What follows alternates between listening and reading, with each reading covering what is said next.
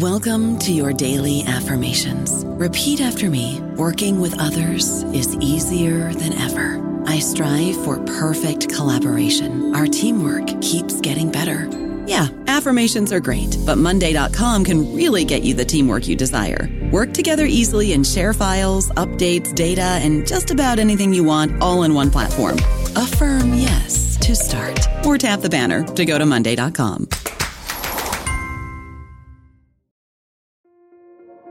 This episode is brought to you by Kia's first three-row, all-electric SUV, the Kia EV9, with available all-wheel drive and seating for up to 7 adults, with 0 to 60 speed that thrills you 1 minute and available lounge seats that unwind you the next. Visit kia.com/EV9 to learn more. Ask your Kia dealer for availability. No system, no matter how advanced, can compensate for all driver error and or driving conditions. Always drive safely. It is Ryan here, and I have a question for you. What do you do when you win? Like, are you a fist pumper, a woohooer, a hand clapper, a high fiver? I kind of like the high five, but if you want to hone in on those winning moves, check out Chumba Casino. At ChumbaCasino.com, choose from hundreds of social casino-style games for your chance to redeem serious cash prizes. There are new game releases weekly, plus free daily bonuses. So don't wait. Start having the most fun ever at ChumbaCasino.com. No purchase necessary. VGW. Void where prohibited by law. See terms and conditions. 18+. Welcome to the New Books Network.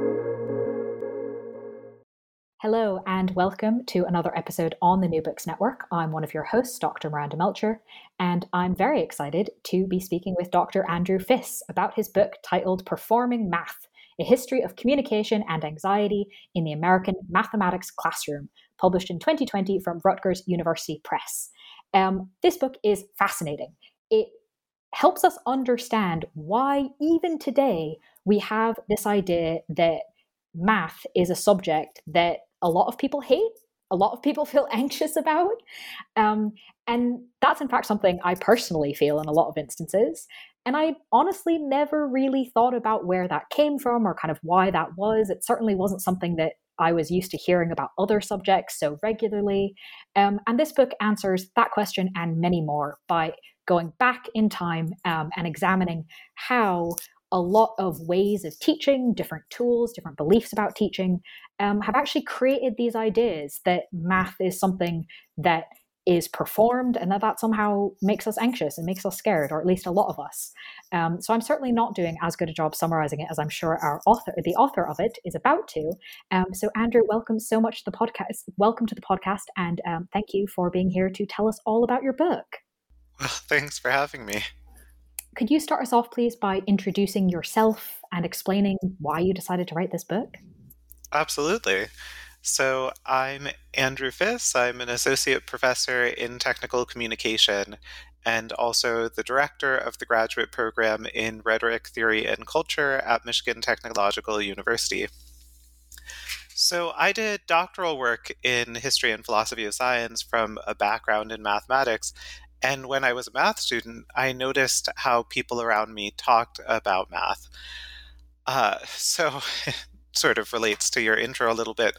When my friends talked about their studies in music, science, arts, engineering, there wasn't necessarily such a big reaction. But when I said I studied math, the frequent response was, "Oh, I hate that."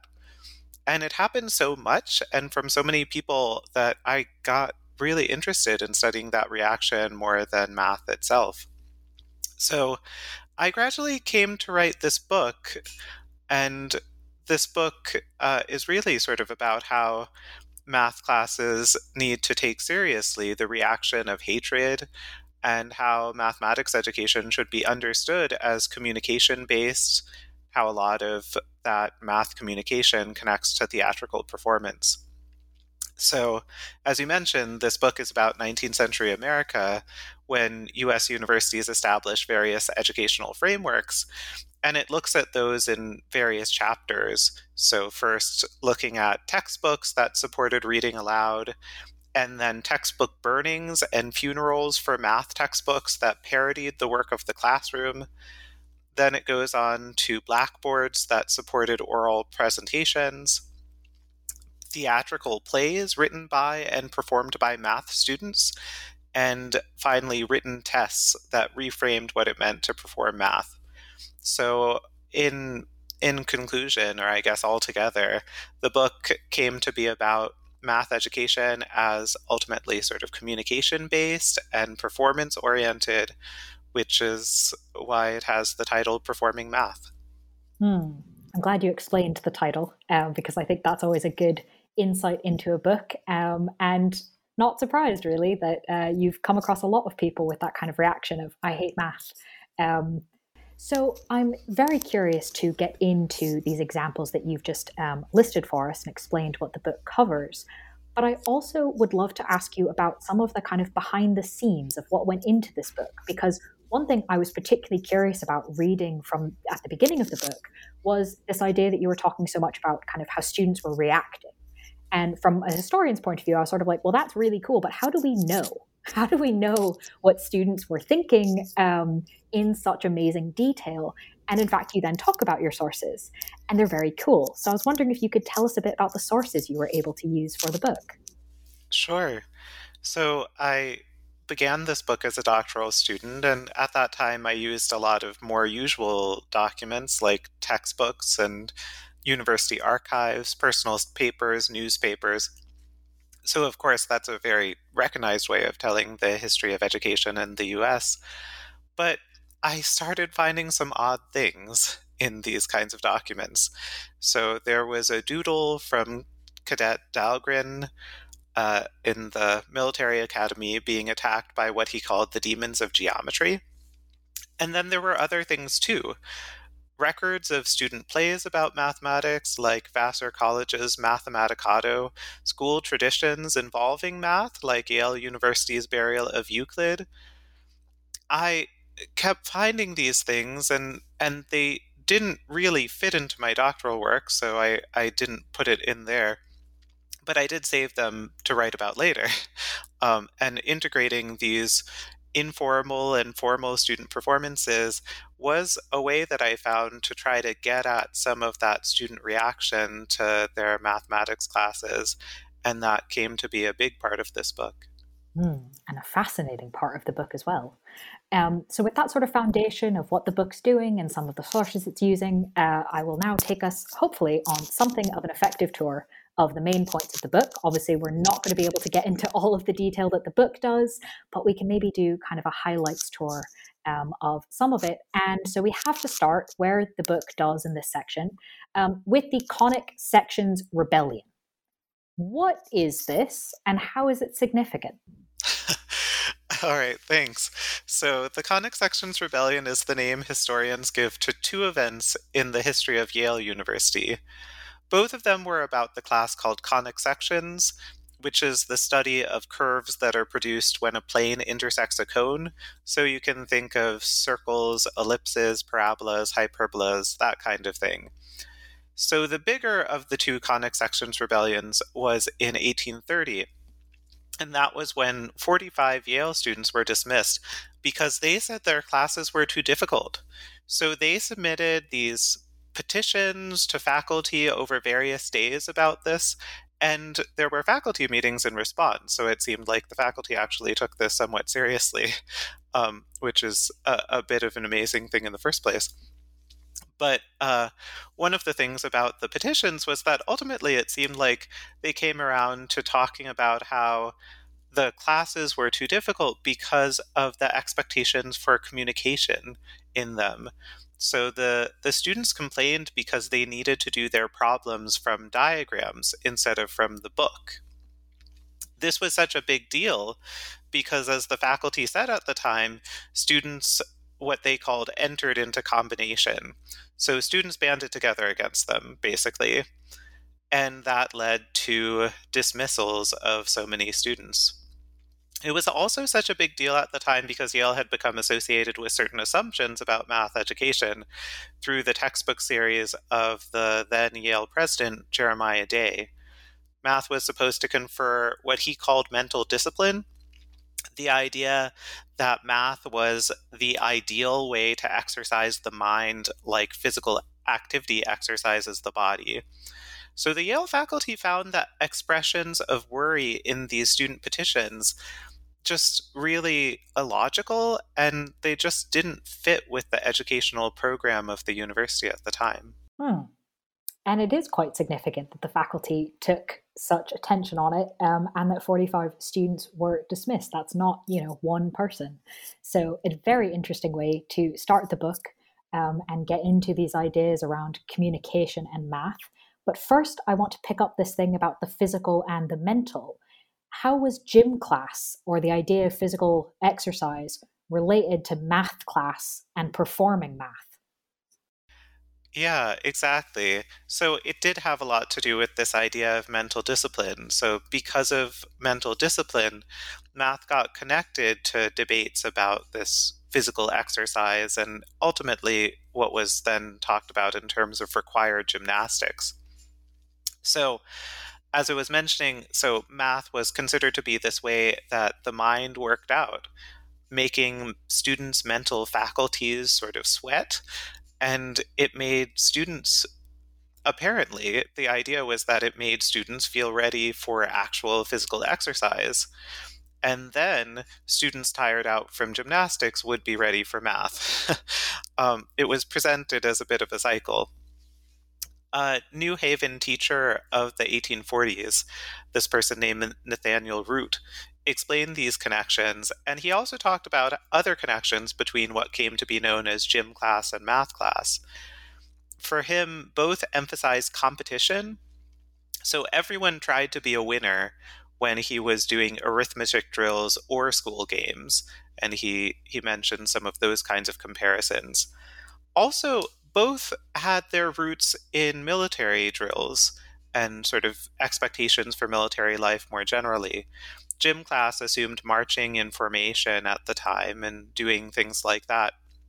And math class was being reframed through educational programs coming out of the military academy at West Point.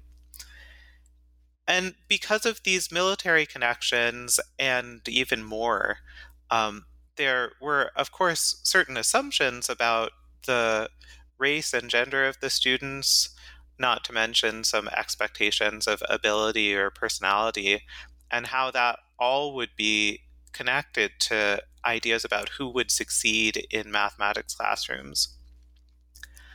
All of this sort of goes to begin to indicate how looking at textbooks and teachers can be helpful in terms of sort of piecing out some of these surprising historical connections. And but we can get at a little bit more of the story, I think, through looking at some of the students and some of the kinds of things that they did. Wonderful transition. I'd love to ask you about some of the things that students did, particularly, or at least initially, the tradition of funerals for math textbooks. You detail a number of them in the book. They are very dramatic, very ritualized. What were they? What do they tell us about students' perceptions of math class and the performative aspect of math? Yeah, exactly. So the idea is that thinking about math classes from a student's point of view is less about educational debates, and it's less about, so what is mental discipline and what does that have to tell us? And it's more about school traditions. So one of the really surprising things to me that I found when I was working on this book was that students at many 19th century American colleges held funerals for their math textbooks. They burned their books, they buried them, they sang songs, did speeches over them.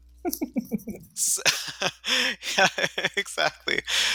Very dramatic and very ritualized, as you said. So in terms of some of the significance, so it was about the students coming together, celebrating their collective accomplishment at passing the required, usually for them, the last required mathematics class. And it was really a way of showing college pride. So one of the most surprising things that I feel like came out of looking at math funerals was thinking about how, of course, math funerals are about destroying the math textbook, and most of the students did. Some of them were more successful at it than others.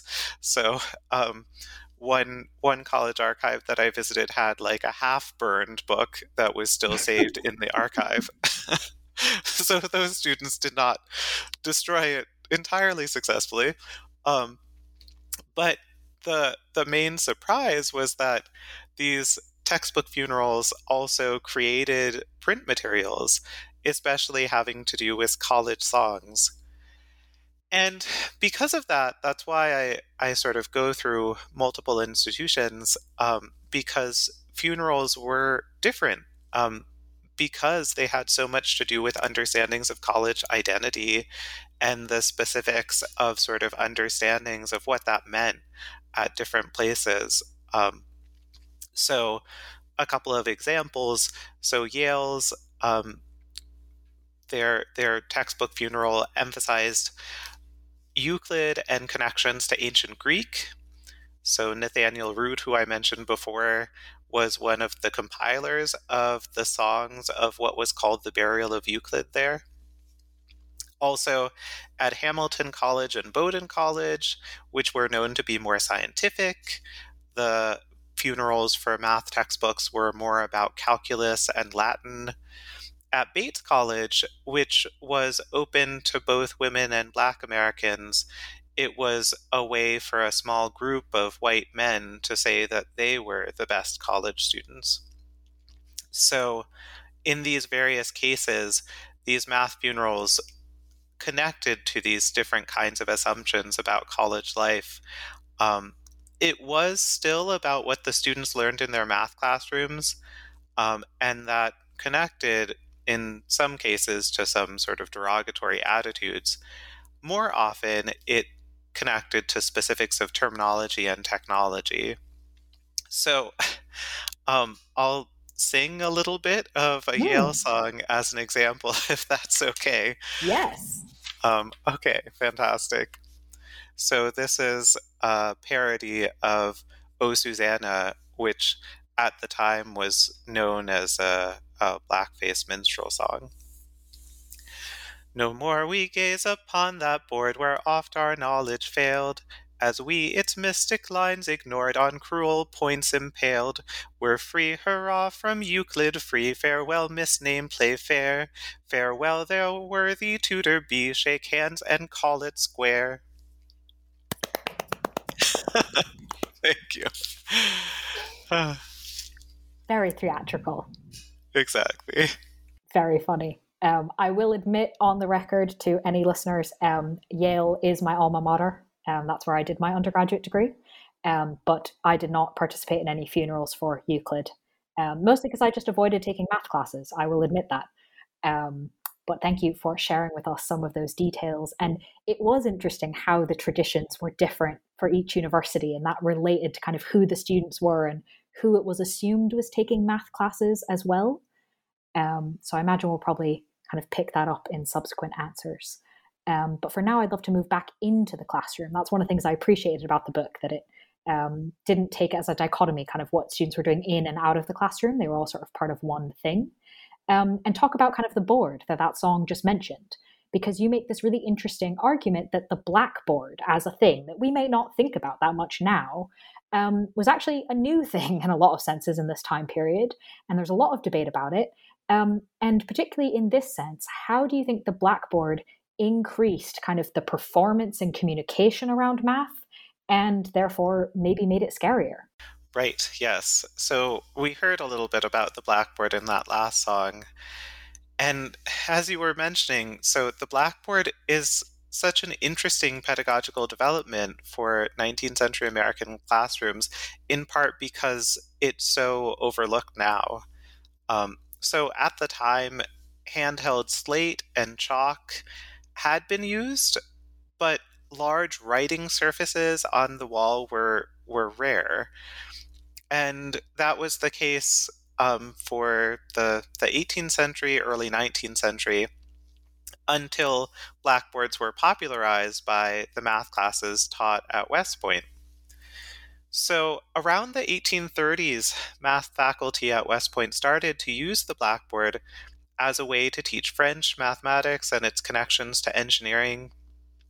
Gradually, the expectation developed that teachers gave lectures at the board one day and students stood in front of the blackboard the next day. And it sounds, based on the accounts, that they answered questions, but it was sort of most important that they also be in front of the board. So that's something that developed in the 1830s, developed gradually. And then these ideas were spread through a textbook series from Military Academy professor Charles Davies. And not only did his textbook series, which became extremely popular at the time, not only did that sort of spread the methods for how to use such a board, but also, of course, it spread the technology of the blackboard as well. And as you mentioned, there was a certain, what I call stage fright, that developed in students in response. There was this idea that it was difficult to act calmly in front of the board. And that resulting discomfort actually provides one reason, perhaps, for the Conic Sections Rebellion of 1830. That was a time when Yale students were encountering the blackboard, and it was a new technology. So perhaps some of the kinds of things that they said in their petitions had to do with some of that sense of stage fright in front of the board. It also inspired the creation of new funerals for math textbooks that looked a little bit different from the ones before.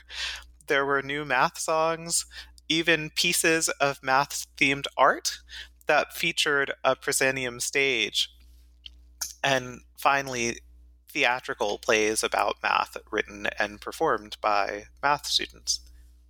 I don't know about you, but I'm very busy and I don't have a lot of time to cook. That's why I subscribe to Factor. Eating better is easy with Factor's delicious, ready-to-eat meals. Every fresh, never frozen meal is chef-crafted, dietitian approved, and ready to go in just 2 minutes. You'll have over 35 different options to choose from every week, including Calorie Smart, Protein Plus, and Keto. These are 2-minute meals.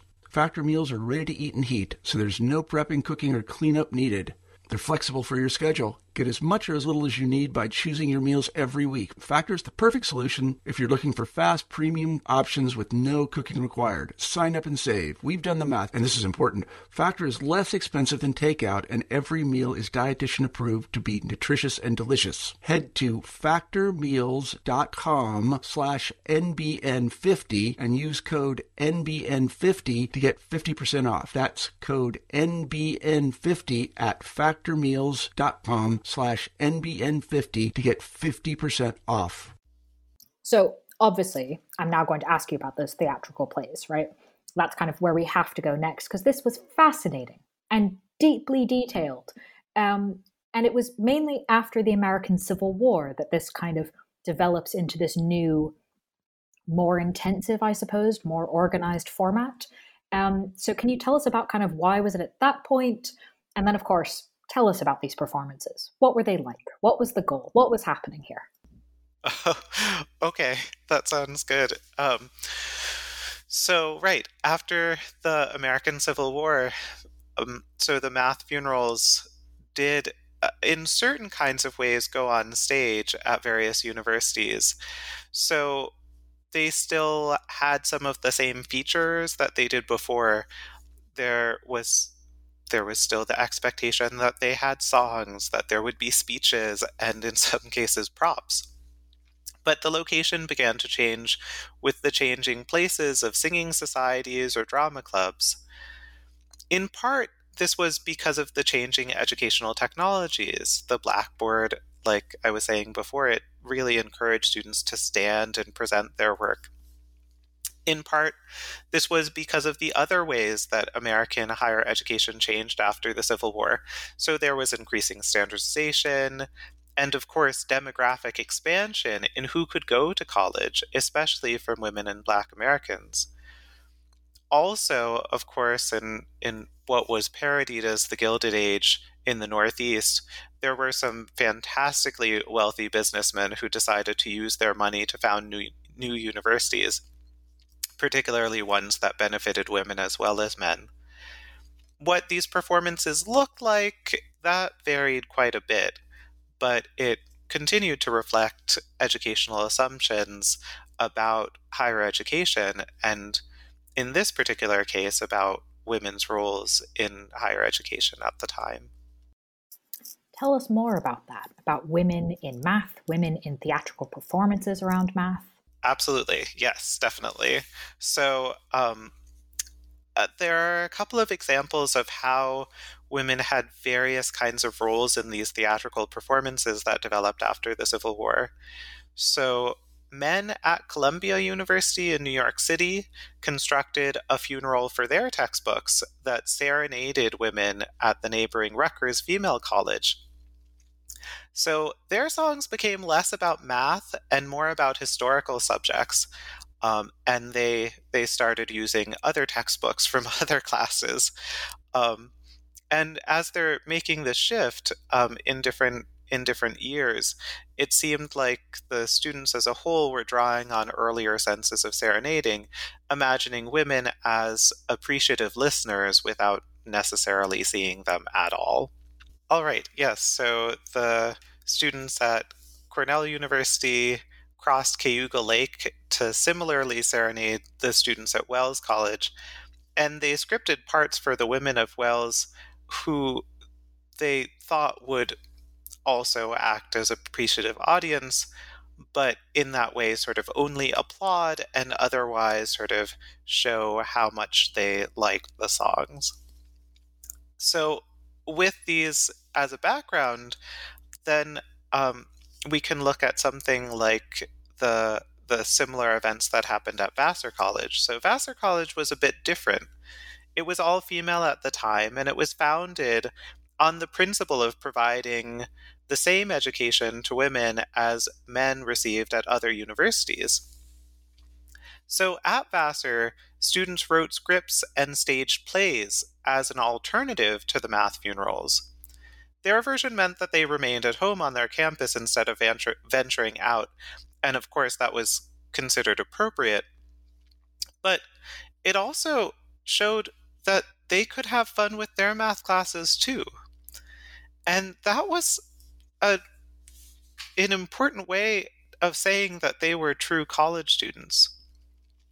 At the time, professors like Alida Avery and Axa Ely made these arguments explicitly, but the students' arguments in these, what came to be these math plays, ended up being pretty powerful as well. The 1886 Mathematicado at Vassar College was particularly successful in how it appeared in other universities' student newspapers. These reports picked up on how the Mathematicado subtly argued against fears of women's education through a rewrite of Gilbert and Sullivan's Mikado, of course. And the Mathematicado even made fun of those fears through having students appear on stage singing parodied lyrics like the ones referred to in the book. So things like flunko, flunko, flunko. I can see how that would be, very similar to kind of what you were telling us before about Yale when it was, of course, all men. So it does kind of build that idea of, anything you can do, we can also do, or maybe do better. Who knows? Ask the Vassar women.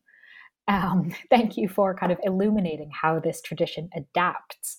But unfortunately, so does the fear, right? You already mentioned earlier that there are a number of different ways this develops over time. We talked about the introduction of the blackboard. But of course, the thing that causes fear that we might be more familiar with today is written testing. How did that become part of this story of performative math and anxiety about math? Right. So written testing is something that I end up getting to, especially because of these kinds of connections. And like the blackboard, this is another educational technology, and one that, again, we sometimes overlook in that kind of way. And it shaped how students were supposed to communicate about math, the various expectations around that. So I mention, especially because this is mainly a story of 19th century America, so I look back to the early century when public oral examinations had been the norm. But the American Civil War was an important turning point in this development as well. It saw the beginning of a push for written certification, especially for things like engineering, the idea that it was important for the military to have certified engineers and that there needed to be a written test to show that.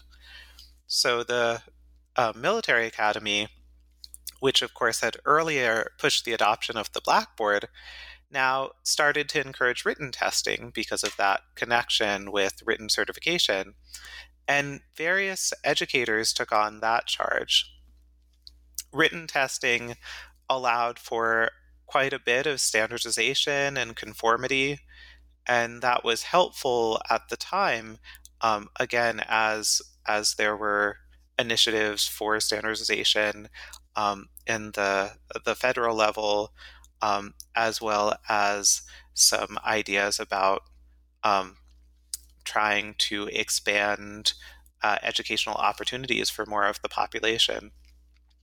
But the expectations for math communication literally became part of defining mathematics anxiety in quite a bit later, in the later 20th century.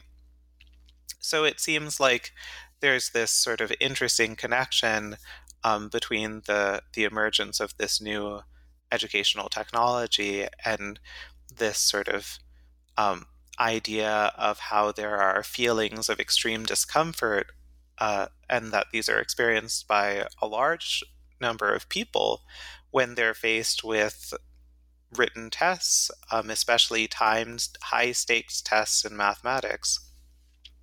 Also, the writing doesn't really get rid of the performance part of that kind of an exam, even when there's this move from oral examination to written examination.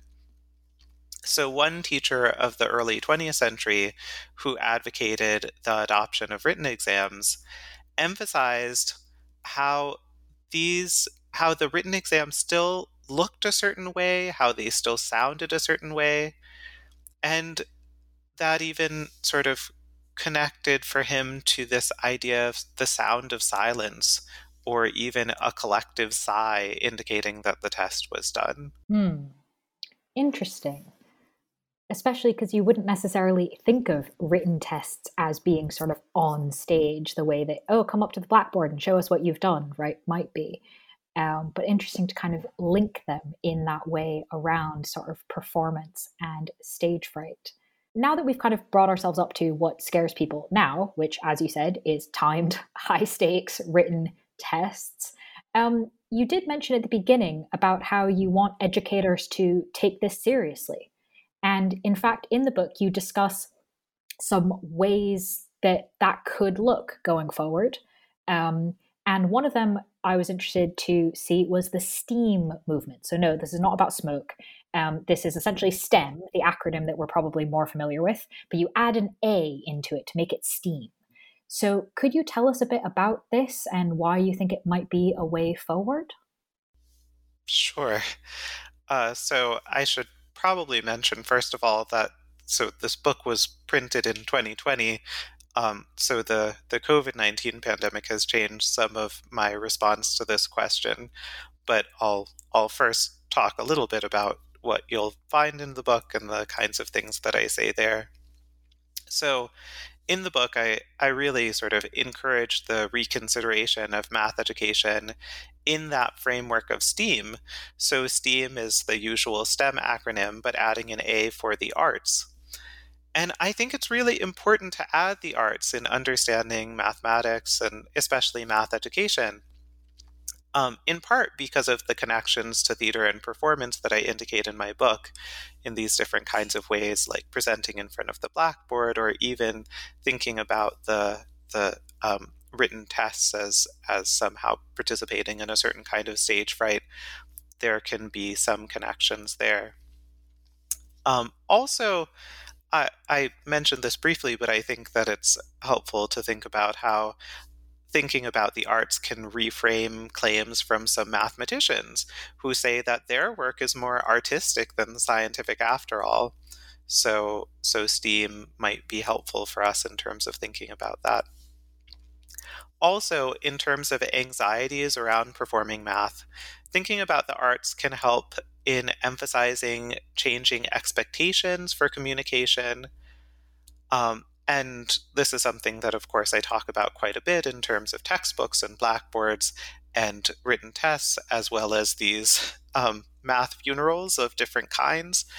But also, those expectations for communication could be, in some ways, connected to thinking about this kind of connection to stage fright as well, and the ways that or more recently math anxiety can lead to moments of silence or absence when someone feels like they just are not able to perform in the way that is expected. And the arts are a great way of studying those kinds of topics. So in the book, I emphasize the connections to workshops about theater and STEM communication. So the ones that especially connected the two, and the ones that are, for instance, taught by theater professionals for the purpose of improving STEM communication. So understanding math anxiety as akin to stage fright could help, and could help especially point people in the direction of those kinds of workshops or those opportunities. But in general, I was reluctant to offer a list of suggestions for overcoming math anxiety. And since the COVID pandemic, I'm even more reluctant. So, of course, changes to the delivery of education, how educational content is delivered to us and how we deliver it, those have accelerated and just changed so much. So I've been wondering a little bit if a new educational paradigm is forming in response to the COVID crisis. And of course, what that means for math education or for education broadly is certainly still developing. But this is also a book that's a work of history. So there's still that historical focus, and I still definitely stand behind that as still relevant, in part because the expectations for math education, even now, are still communication-based, even though it's possible that they'd be partially mediated by textbook websites now, or web conferencing, typing, and speaking in front of screens more than before. I was particularly curious about the fact that your book is historical and yet also speaks quite directly to the present and to the present classroom. And you also use, as we've spoken about, some interesting sources. So given kind of this range of all different kinds of range, you mentioned a few surprises already, but is there any other surprises you kind of came across in this process of investigating all of this that you'd like to share? Oh, yeah, that's that's a good question. Yeah, you're right. I've gotten through a lot of things that have been surprising to me already. I've talked about this a little bit already, but I feel like most surprising from that point of view was probably the libretto of the 1886 Mathematicado at Vassar College, because I didn't need to go anywhere to access it. So, like a lot of people in history of education know, we spend a lot of our time at school archives, university archives, trying to access different kinds of historical documents. But in this particular case, my wife and colleague, Laura Casson-Fiss, bought the libretto at a used bookstore near Vassar College when she and I were students there. So this thing that she bought because she was interested in Gilbert and Sullivan and thought it looked kind of interesting and funny. This thing traveled around with us as we moved around the country for studies, for jobs. And it wasn't until I was writing an early version of this book that we noticed that it was an instance of the math funerals that I read about in other university archives. So yeah, it was such an interesting moment, and it really sort of helped push this book along at a crucial moment. What a wonderful sort of coincidence or serendipity. Thank you for sharing that with us. As my final question, really, obviously this book came out in 2020, and as you mentioned, things have changed rather a lot since then. Is there anything you've been working on since, you're currently working on, or you're looking to work on next that maybe we could get a sneak preview of? Oh, yeah, definitely.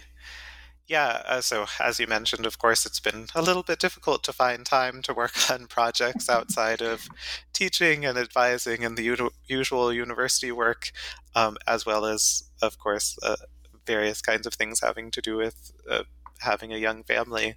Well, and also access to archives being another massive problem, I would imagine. Yes, exactly. But I've been starting to think about the kinds of things that I've compiled already and that I've had access to, but haven't necessarily written about as much.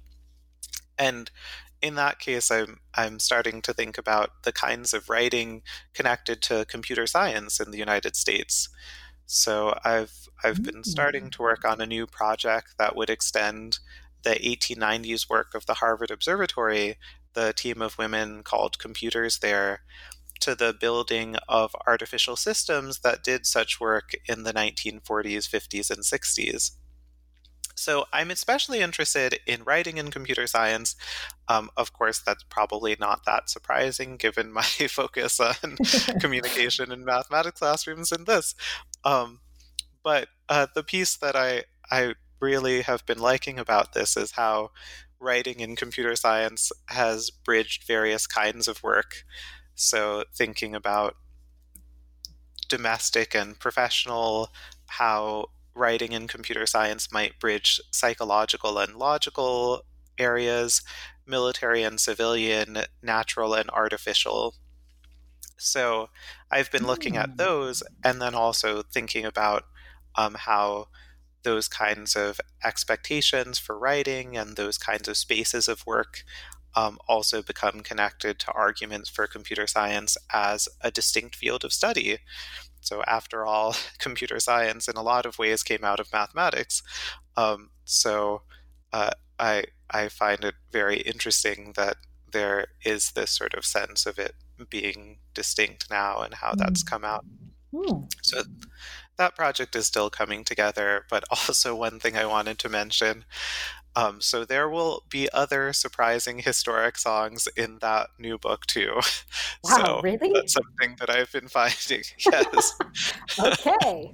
All right. Well, I was already going to say that if that becomes a book, you should come back and tell us all about it. But now knowing that there are going to be songs involved, we really will have to have you back when that becomes a book. So best of luck with that project, and thank you for telling us about it. But as a last reminder to listeners, the book we've mainly been talking about is, again, titled Performing Math, A History of Communication and Anxiety in the American Mathematics Classroom, out in 2020 from Rutgers University Press. Dr. Andrew Fiss, thank you so much for being with us on the podcast and sharing your insight and expertise with us. And thank you for having me.